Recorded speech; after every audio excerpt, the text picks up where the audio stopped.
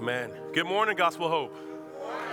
Yeah. Well, listen, hey, as you may already be able to tell by my voice, I want to just kind of indulge your forgiveness in advance. If I sound a little scratchy, I'm somewhat subdued. Been battling, and I hope I'm on the back end of a little cold here. So that means a couple of things for you. One, I may not be nearly as animated. And number two, I might not sweat as much. But I brought the old washcloth just in case. Nevertheless, it's always good to see your smiling faces. And let's go before the Lord and reaffirm our dependency, shall we? Father God, we come before you this morning. We officially hand over these hearts to you if we hadn't done so already. We recognize that we come in with a variety of different things pulling for and vying for our attention. Lord God, whether it be what we plan to eat this afternoon or some unmet agenda or shopping list, our hearts are always filled with all kinds of debris and clutter, Lord God, that needs to be brought under your active dominion so that when you give us an audience with you, that we can hear from you, oh God. And so we ask, oh God, as has already been prayed, that you would speak to us. But we pray, oh God, that our hearts would be conditioned to hear. We know you're faithful to do your part, but Lord God, move on us that we would do our part, that we would hand over all of our curiosities, all of our distractions, anything other than, Lord God, you as the first love and the first focus of our hearts, so that we could hear how you would have us to leave this place and live for you in between the Sundays in a way, oh God, that would give you glory in the highest. Lord God, I come, Lord God, and ask that you would help me, Heavenly Father. Your ability to do what you do is not contingent on anything that I bring to the table. So, Lord God, we've always asked that you would move me out of the way, and Lord God, it's all the more apparent this morning. So help us, oh God, to serve you well in serving your people. In Jesus' name we pray. Amen. Amen. Amen. Well, hey, this is the final Sunday that we as a family will worship together before the Christmas season kind of reaches its crescendo, right? And we've been watching this momentum build for quite some time, right? I mean, as early as October, you begin to see, on one aisle, pumpkins and et cetera, and then you go 2 aisles over and you already start to see holly and snowmen. After that, Thanksgiving is just kind of a speed bump on the way to Black Friday and Cyber Monday. And then it's that mad frenzy from the dinner table, even for some of ourselves, to get out there and try to capture the best deals. And so just the celebratory momentum of Christmas just is inching up. And then at some point, I guess once your shipping dates are no longer prior to the 25th, we start to settle in and realize we can start focusing on something else, or at least the anticipation of opening the gifts. But there's a kind of seasonal celebratory momentum that the culture enjoys, whether you believe in Jesus Christ or not. Just Christmas just kind of comes with that. It just kind of brings the culture into a singular focus point. Children's Christmas plays, even the neighbor that says, you know what, I celebrate Jesus all year long, but they do a little something extra when it comes to putting their lights up, right? But all of it, just Christmas just comes with a certain seasonal momentum and kind of a crescendo that we'll all experience, and then by the time we get back together, we'll start to kind of tick down and move into bowl season, March Madness, et cetera. All these other things will become kind of the focus. But I believe that the Lord calls us to something a little bit different. But before I get to the difference, there's a few things that I like to share with you just about that Christmas momentum. Of all the little varieties that I mentioned, there's one or two that I enjoy. Still from my childhood. I don't spend hours doing it, but I like to ride through the neighborhood and just kind of look at the different lights and the different styles of decor. Because I believe that how people decorate their homes is indicative not so much of their belief, but at least some of their passions around the holiday. And so I've captured a few photos for you from around the subdivision I want to share, because I think they help us to appreciate something of the momentum that comes with Christmas during the season. So if we could, let's look at photo number 1 that I've curated for you. I call this one convenient decor.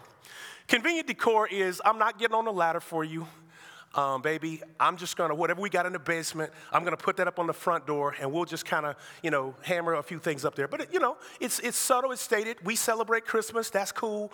I call that convenient decor. Convenient decor. Whatever we got, no ladders, no, nothing overstated. Let's go to the next one. I call this piece classy decor. So classy decor is, we are going to get on the ladder, but we're not going to do anything to our property that takes away from its natural accents, right? We're going to celebrate Christmas in a way that makes our property, kind of increase, make it pop a little bit. I call this classy decor. So you see these different styles of decor we have out here. Let's go to the next one. Now I call this one crazy decor. Now, this is located right here in town. You pull up in front of this house, and there's actually a radio station. You can't see it. There's a radio station that you are recommended to tune into as you sit in front of the house. It's a full acre of every possible, imaginable emblem of Christmas. I mean, sleigh, reindeer, angels, just a full shot. I mean, a snowman. I mean, just anything you can imagine, they have it. It's like a full acre of decorations. You turn into a certain radio station. I think it's like 89.9, right, Doria? And the music on the station is actually coordinated to the lights. So as the music makes its kind of movements or whatever, the lights in the yard are doing this. This thing is crazy. As a matter of fact, as I was there taking the picture, I almost got ran over because people were constantly doing the same thing. I guess they was getting ready to preach Sunday too. So they need to get a couple of photos, of just people just driving in and out, taking selfies in front of this during the daytime if they can, or at dawn or dusk. But I call this one crazy decor. Crazy decor. But let's go to this one. This is my personal favorite. It's right at the opening of our neighborhood. I call this one conscious decor. I get a kick out of this. This is a 3-piece decoration outfit. This is the only thing that this particular neighbor does every single year. You got the spotlight, a cross, and you got Jesus kneeling. You got Santa kneeling to Jesus. You got Santa kneeling to the cross, and I just love this because that's all he does. There's no reef on the door. You don't even see people moving on the property. He's just letting you know, and he's like the third house after you enter the subdivision. He's just kind of letting you know, like, this is the reason for the season. This is how we celebrate it. So you have all these different types of decor, and as infinite as the varieties are, I could go on and show you all kinds of different decorating strategies, right? But as varied and diverse as these different families are in participating in the celebratory Christmas, spirit, they all have one thing in common. In about 2 weeks, that stuff goes down and gets put back in the box. And you have really no way of identifying where people actually stand. The seasonality of Christmas, in our culture, here it is basically, in our culture today, Christmas is a celebration that is often both inconsistent and woefully seasonal. But the good news creates a momentum that should be constant and transformational. This is something that I believe that we'll learn from today's text is what does that momentum and that constant transformation look like? But I'm going to say this again. While the cultural celebration of Christmas is largely inconsistent and seasonal, the good news creates the kind of momentum that should be and that is constant and transformational. If you would join me in your Bibles and take a look at Luke chapter 2, verses 8 through 15, we're going to just kind of park for a minute and look at a few verses. We'll walk them out as we're working up to the angel psalm. But verse 8 says this, "And in the same region, there were shepherds out in the field, keeping watch over their flock by night. And the angel of the Lord appeared to them, and the glory of the Lord shone around them, and they were filled with great fear. And the angel said to them, 'Fear not, for behold, I bring you good news of great joy that will be for all people.'" And if we could just bounce down to verse 15, because I think something very important happens right there in verse 15. And it says this, "And when the angels went away from them into the heaven, the shepherds said to one another, 'Let us go over to Jerusalem and see this thing that has happened, which the Lord has made known to us.'" What a contrast in attitude and activity. Notice that when the shepherds first were encountered by the angels, they were what, according to the Bible? Filled with fear. But in verse 15, just a few moments later, they are saying, let's not be filled with fear. Let's go and see what God is doing. I believe that is indicative of the kind of momentum that God wants the good news to have in our lives every single day. Not just in this particular moment, but every single day. I believe that God desires that the good news produces the kind of momentum that moves us from fear to faith. Because it takes faith to drop what you are doing to go see what God is doing. It takes faith faith to move from a feeling of great, overwhelming fear and inadequacy to actually having the kind of urgency that says, let's just stop watching our sheep and go look at what God is doing in our region.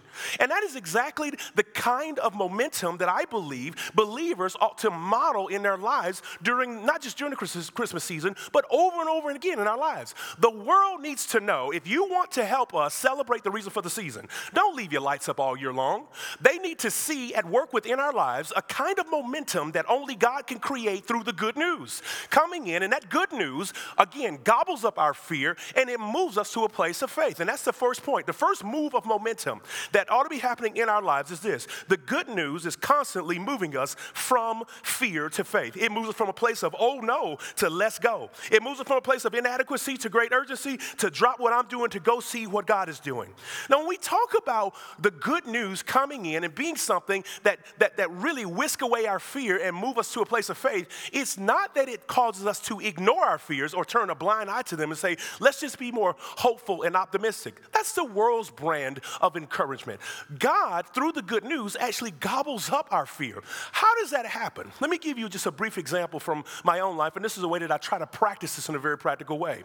Whenever I find myself in a place stuck with fear, I ask a basic question: where is this coming from? Because in my analysis of the Bible, fear is not introduced into the human spectrum of emotion until there is a fall, until there is sin. So I just estimate that all my fears come from one or two places: either unaddressed sin or misunderstood attribute of God. And so because of that, I look at my fear, I write them down on paper, and then I move immediately over to the other side of the paper, and I assign an attribute of God, a passage of Scripture in particular that speaks to that. But the exercise isn't over just because I sit there and fill out a form. I go throughout the rest of my day, my week, or my month, however it is, waiting for God to do something that beautifully illustrates the good news or the greatness of His character and glory in such a way that I cross that fear off my list because I see God's word gobbling up that fear. So in other words, the good news doesn't cause us to ignore or pretend like we don't have fears. It calls us to address them in the glory of God. Let the glory of God shine on that thing. Let the glory of God convert that thing. Let the glory of God, let the attributes of God say something about the area of our life that we have fear so that it actually becomes the fuel of our faith and not just the stuff that we're trying to ignore so that we can have more faith. Does that make sense? So faith isn't just the trying to ignore the things that aggravate us. It's taking it and handing it over. And how do I set this on fire and let it become the stuff that my faith is fueled by? So the shepherds experience this first move of momentum. They go from fear to faith. Belief in what God has said does not ignore my fear. You've heard this, but it actually transforms it. And so we need to just be careful and real about where our fears come from. It isn't just a basic phobia. It arrives, again, in our lives as a result of something that hasn't fully seen God clearly or a topic that God hasn't weighed in on our lives fully. Let's take a look at the next movement in the passage as the angels speak. It says in verse 10, "And the angel said to them, 'Fear not, for behold, I bring you good news of great joy that will be for all people.'" The first movement is that the good news moves us constantly from a place of fear to faith. But number two, the good news moves us constantly from a place of good to great. How many people have heard of the book Good to Great? There's two of them out there on the market. One of them is written by Jim Collins. It's a business book, teaches organizations and leaders how to build within the fabric of their organizations the kind of strategies and systems and culture infusions that would move them from just being good to being great. Give them kind of these companies longevity. It helps companies build the kind of internal character and nature that refuses to look at what was good or what worked yesterday as being good enough, right? It's a good book. You should read it. But then also Chip Ingram wrote a book called Good to Great in God's Eyes. And what he did was he looked at the lives of those who are considered to be great Christians, those who are living on the cutting edge of faith, who are doing big things for God, who are making moves, who are moving from oh no to let's go, who are moving from a place of inadequacy to great urgency for God. And Chip Ingram outlines like these 7 or 8 attributes of like read great books, think great thoughts, pray great prayers, have great friends. He outlines all these attributes that believers that are moving from good to great should embody. body. Well, long before Chip Ingram and long before Jim Collins ever set pen to paper and come in with this concept that people should not just settle for good but move to great, God was doing the same thing in the good news. You see, the good news moves us from good to great in this regard. Because in Christ, what you hear God declaring is that a salvation that is exclusive to the Jews is not good enough. A good creation that has been cracked by sin, that's not good enough. A government that can ensure the human flourishing of all of its citizens in every culture is not good enough. A people who bear my name but are barely known in the earth is not good enough. Temples made with men's hands that you think I'm going to live in, that's not good enough. Cultures that clash because they have forgot that they were all made of one blood to dwell on the face of the earth and seek after God because he be not far from them. That is not good enough. God says that knees that would bow down to dead idols made from trees because they never heard the word of the living God, that's not good enough. And so because God looks down from heaven and says that these things are not good enough, the gospel is this. It is his declaration of and a solution for that humanity's current state is simply not good enough. It's just not good enough. He looks from heaven, he says, this is not my original plan and design. My people are broken. My people are downtrodden. Those who bear my name are under the foot of other governments. And while humility has its value, God says this is not good enough. And that's what the presentation of the Savior does. It's God declaring, I see the issue and I have a solution for it. I'm not just standing in heaven complaining, I've got good news. I'm coming to fix it. And so the good news of Jesus Christ, the good news of Jesus coming is constantly moving us from good to great. In our own personal lives, we ought to be constantly looking at areas where we have just co-signed to good and nothing else. And ask ourselves, that is the gospel doing something in my heart, trying to invade my life and move me just a couple of clicks forward to greatness for him. Because that's what the good news does. It moves us from a place of fear to faith. It moves us from a place of good to great. But it does something else. There's even more momentum in the passage as we build toward the great crescendo of the angels singing in heaven. In verses 11 and 12, look at this. It says, for unto you is born this day in the city of David a Savior, who is Christ the Lord. And this shall be a sign for you. You will find a baby wrapped in swaddling clothes lying in a manger. Verse 12. Actually, I just read that. But what I love about these two contrasting passages is something quite interesting. I see this collection of three attributes of the Savior. Well, again, it's a Savior to Christ the Lord. And then we also see, this will be a sign for you, a baby that is wrapped in swaddling clothes. I wonder what was going on in Luke's mind, or what did the Holy Spirit intend by giving us a passage that beautifully depicts and contrasts these two different sets of views of the Lord Jesus Christ. Who is the Savior, Christ the Lord, and then you will find, what you're going to see is a baby wrapped in swaddling lying in a manger. But what you're looking at is Christ, the Son of David, a King and a Lord. I believe this is all the more intentional, as I believe in just the verbal and plenary inspiration of Scripture. But here's what I want you to see and understand. The good news is constantly moving my view from the cradle to the crown. Just a couple of weeks ago, I got stranded, and you guys have heard the Chronicles of Latondra, right? Most of you that have been walking with us as a family know about this pickup truck that I just have, such love for. I'm not getting rid of it. I just love to drive it everywhere, but often she puts me down. And so I happened to be over in the old Fourth Ward one day. And my truck put me down, and I needed to call the towing company. So I picked up the phone, I called my insurance company, I got the representative from the company for roadside assistance on the phone, and ever so nice. Oh, Mr. Dewberry called me by name. I love that kind of customer service. Had such a classy phrase. She said, I hope you have a better day, right? So she knew I wasn't having a good day because my vehicle is down.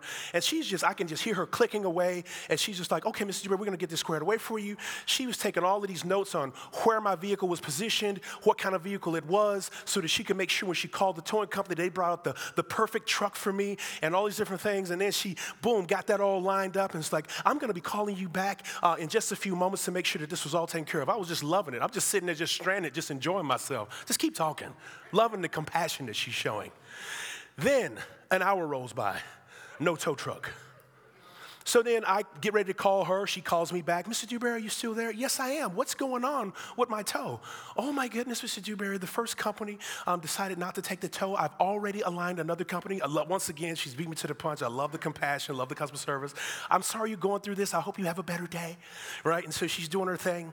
And then, of course, more time rolls by, no truck. So then I call her. I beat her to the punch this time. She goes, Mr. Dewberry, this is so ridiculous. I'm going to give you the phone number to the towing company and let you call them yourself. I was like, all right, perfect. So I called the towing company. Yeah. I was like, yeah, this is Mr. Dewberry. You took a job for me. I'm over here in Old Fourth Ward waiting to be picked up. Oh, yeah. Man, hold up a second. Let me call and see where the truck at.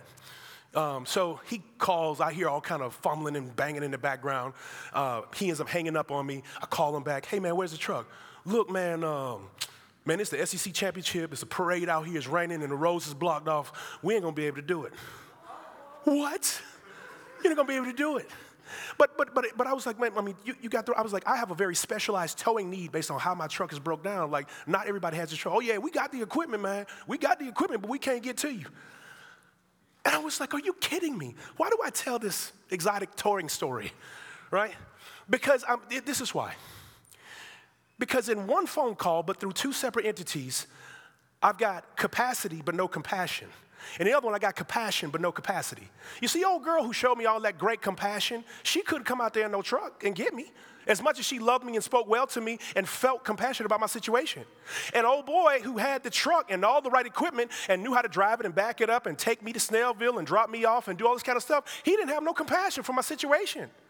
Why is this even relevant? Because the reason that the gospel invites us to focus simultaneously on both the cradle and the crown is because the Bible wants us to understand that Jesus Christ has full humanity and all at the same time full capacity and authority, that he's lacking nothing. Yes, he is a savior, he is a king, and he is a Lord. He is a Christ. He's got all kinds of horsepower and ability to come in and pull us out of and drag us out of any situation we could possibly have. But at the same time, because he is fully and authentically human, having been a baby, lying in the most humble of circumstances, having grown up in a human body, experienced pain, experienced the temptation of sin, but not fall to any of him, experienced the death and loss of a close friend, experienced people who derode him and spat in his face, having experienced treachery within his own social circle, his closest 12 friends, he knows exactly what we are going through. He has simultaneous compassion and capacity. That's what the good news declares, and why we need to be focused on both the cradle and the crown. The Bible puts it a lot better than I can. Hebrews chapter 4, verses 15 and 16. For we do not have a high priest who is unable to sympathize with our weakness, but one who in every respect has been tempted as we are, but yet without sin. Let us then with confidence draw near to the throne of grace that we may receive mercy and find grace and help in the time of need. When we go to the Lord Jesus Christ, it ain't going to be just good customer service and wishing us a better day. It's someone who can fully understand what we're going through, regardless of what it is, and be fully capable to meet us in the place of our need. This is why both the cradle and the crown are equally necessary in our appreciation of the good news. So here it is. The good news gives the believer full joy and confidence in God's unending compassion and his unending competence. And so, as we see the Christmas nativity scenes will get folded up and put away, we ought to constantly keep that in mind, that our Lord is authentically human, not some rich superhero who could never identify with our woe and with our pain and the places that we come from in life. This is a crucial part of our understanding and our glorification of our Savior, that he fully understands us, but yet he is fully capable of coming to rescue us. This is indeed good news. Look at verses 13 and 14 as we really enter into the heart or the actual angel's song. It says, and suddenly there was with the angel a multitude of heavenly hosts praising God and saying, glory to God in the highest, and on earth peace among those with whom he is pleased. I want to read that again, and I want you to pick up on something.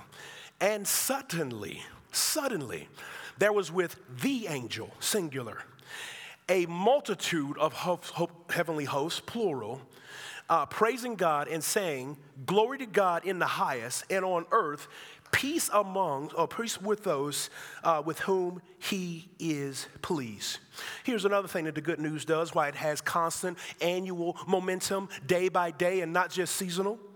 The good news constantly calls us to individually enjoy God's peace while also inviting others to engage in his praise.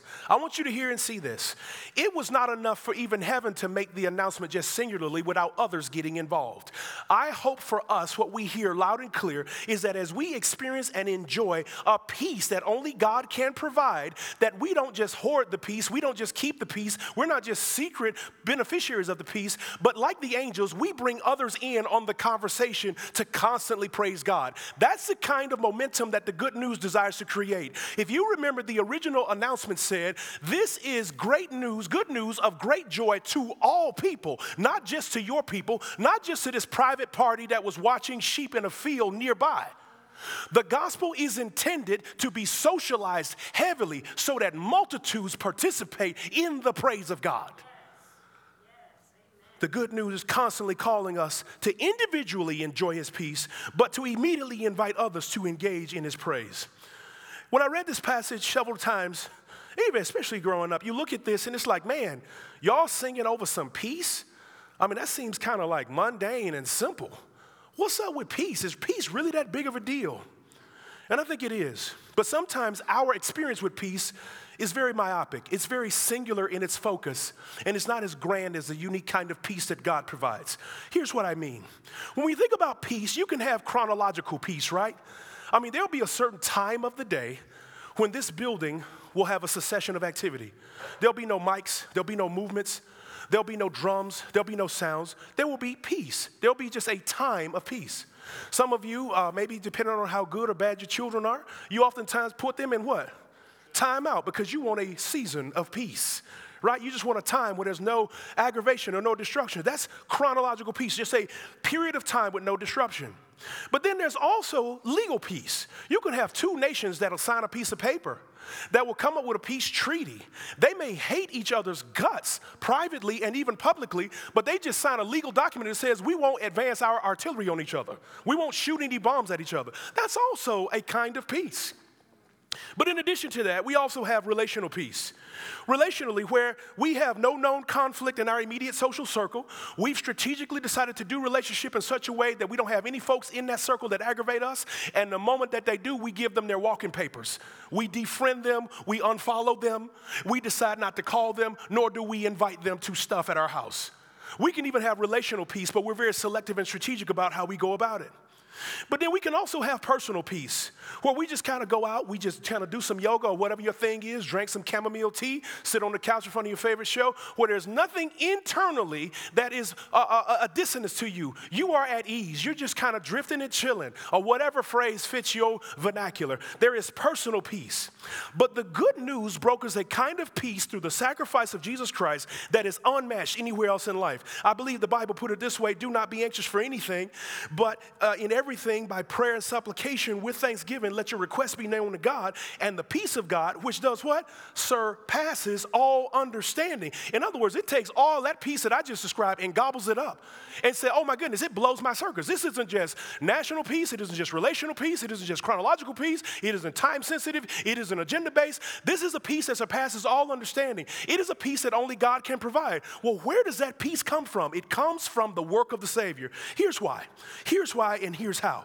You see, the sacrifice of Jesus Christ satisfies the wrath of God against us. Just in case you didn't know, the Bible tells us that God is angry with the unbeliever every day. We've sold the public a bill of goods that God's love means that he's always and only super duper nice.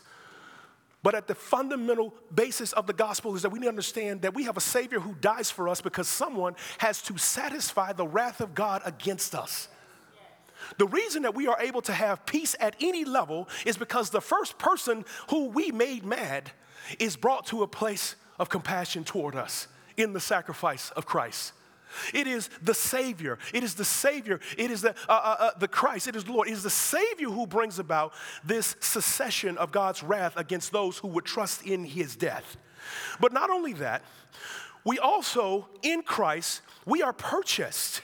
We are purchased, and the people, and because he purchases us, the gospel comes into our lives in such a way that it makes every single ism ridiculous. In other words, the Lord comes in and he purchases a people for himself, gives them a new name and a new identity in such a way that in the blood of Christ, so we were all made of one blood, but then we are all redeemed by one blood, and we all regain one identity that makes every ism, feminism, sexism, socialism, misogynism, racism, every type of ism that you could possibly imagine that keeps people divided becomes so utterly ridiculous in Christ because we are now held together under one person's possession, or as one person's possession in God. And so the work of Jesus does that. But it does something else through Christ. Not only does his sacrifice satisfy the wrath of God and his purchase brings the people together in one collective people of God, but his work on the cross also harmonizes the creature once and for all with the Creator. It harmonizes us. It brings us into a place where we are all on the same page. If you remember when Jesus taught his disciples how to pray, one of the linchpins of that prayer was, "Thy will on earth be as it is in heaven." In other words, God desires that there be a harmony between himself and the creature, and only Christ is able to broker that harmony. Only Christ is able to deal with the animosity. Only Christ is able to deal with the wrath. Only Christ is able to bring about a kind of peace that surpasses both the chronological, the legal, the relational, the personal, and be an authentic, supernatural peace that only God can provide. And we ought to be sharing that reality, because that kind of peace has momentum every day, all day long. The Bible says that when people see you live in that way, they'll ask questions. They'll get curious about the hope that is within you. And you can tell the simultaneous story of the baby Jesus somewhere in March. How I got a God who has wonderful and full compassion because he understands my woe. But at the same time, he has all capacity because he understands that I can't pull myself out of the situation. The Christmas story does have perpetuity. It does have legs beyond the Christmas season, but we need to know how to tell it. But we can't tell it unless this Christmas story has taken deep root within us the way it did in the shepherds. When they heard God's voice and when they heard the message through the angels, they went from what? Oh no, to let's go. Let's see what God has done. Let's see what he is saying. Let's check out this Savior in Bethlehem. When we talk about the song of the angels, let's read it one more time there in verse 13, because I think there's something important to note. And suddenly there was with the angel a multitude of heavenly hosts praising God and saying, "Glory to God in the highest, and on earth peace among those with whom he is pleased." Peace among those with whom he is pleased. Who is that unique group with whom he is pleased? Out of all these unique, wonderful benefits and attributes that I've described of the Lord Jesus Christ, none of them are yours unless you place faith in him. None of them are yours. This is not just the decoration of the Bible. It isn't just open season and all of that is just, it is what it is. No, we must place our faith in the Lord Jesus Christ for the reality of that both satisfactory, substitutionary death that harmonizes us, the creature, with the Creator. We must place faith in him. We must trust that what God is saying is true over against everything else in us. This is how we come to know this peace that surpasses all understanding. And it also has another attribute with it. As the angel showcased us, and knowing that God's end game is that the work of heaven and that the work of earth would almost echo each other and look identical, this is when we get to a place where every knee shall bow and every tongue shall confess that Jesus Christ is Lord to the glory of the Father. The song of the angels isn't just a text. It's a preamble that should be at work within our lives every single day. Lord, how do we move from the individual to the innumerable place? How do I go from just good news, oh God, to great news? How do I go from a place where I just appreciate the basic tenets of the Lord Jesus Christ and how they apply to me to now begin to socialize that in such a way that I take it to the multitudes? This is our call. We are not called just to enjoy the gospel individually, but we are called to promote it universally. And one of the things that we must take with us is how it is that God produces this wonderful and incredible peace through his Son. Let's pray. Father, in the name of Jesus, we come before you this morning, thanking you and praising you for your word and its power. It stands alone singularly, And you, oh God, in your word tell us that we must preach it, and through the preaching, oh God, that you do something to impart and cultivate faith in the life of the hearer. So once again, even though it's the preacher's preaching, it is your word that's giving the power and telling the story of how it happens. I pray, oh God, for us today, that if there's areas in our life where we're mangled in fear, that you are now moving us, Lord God, to faith. If there's areas in our life where we're stuck just living the good life, but we're not living the life of great joy that only you can provide, that we're being convicted to do so now.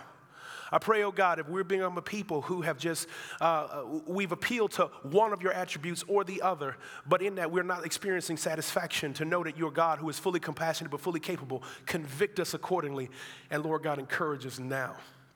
I pray also, Holy God and Father, that we become a people who will become individual beneficiaries of your peace, that you would now compel us, Lord God, to tell others about it.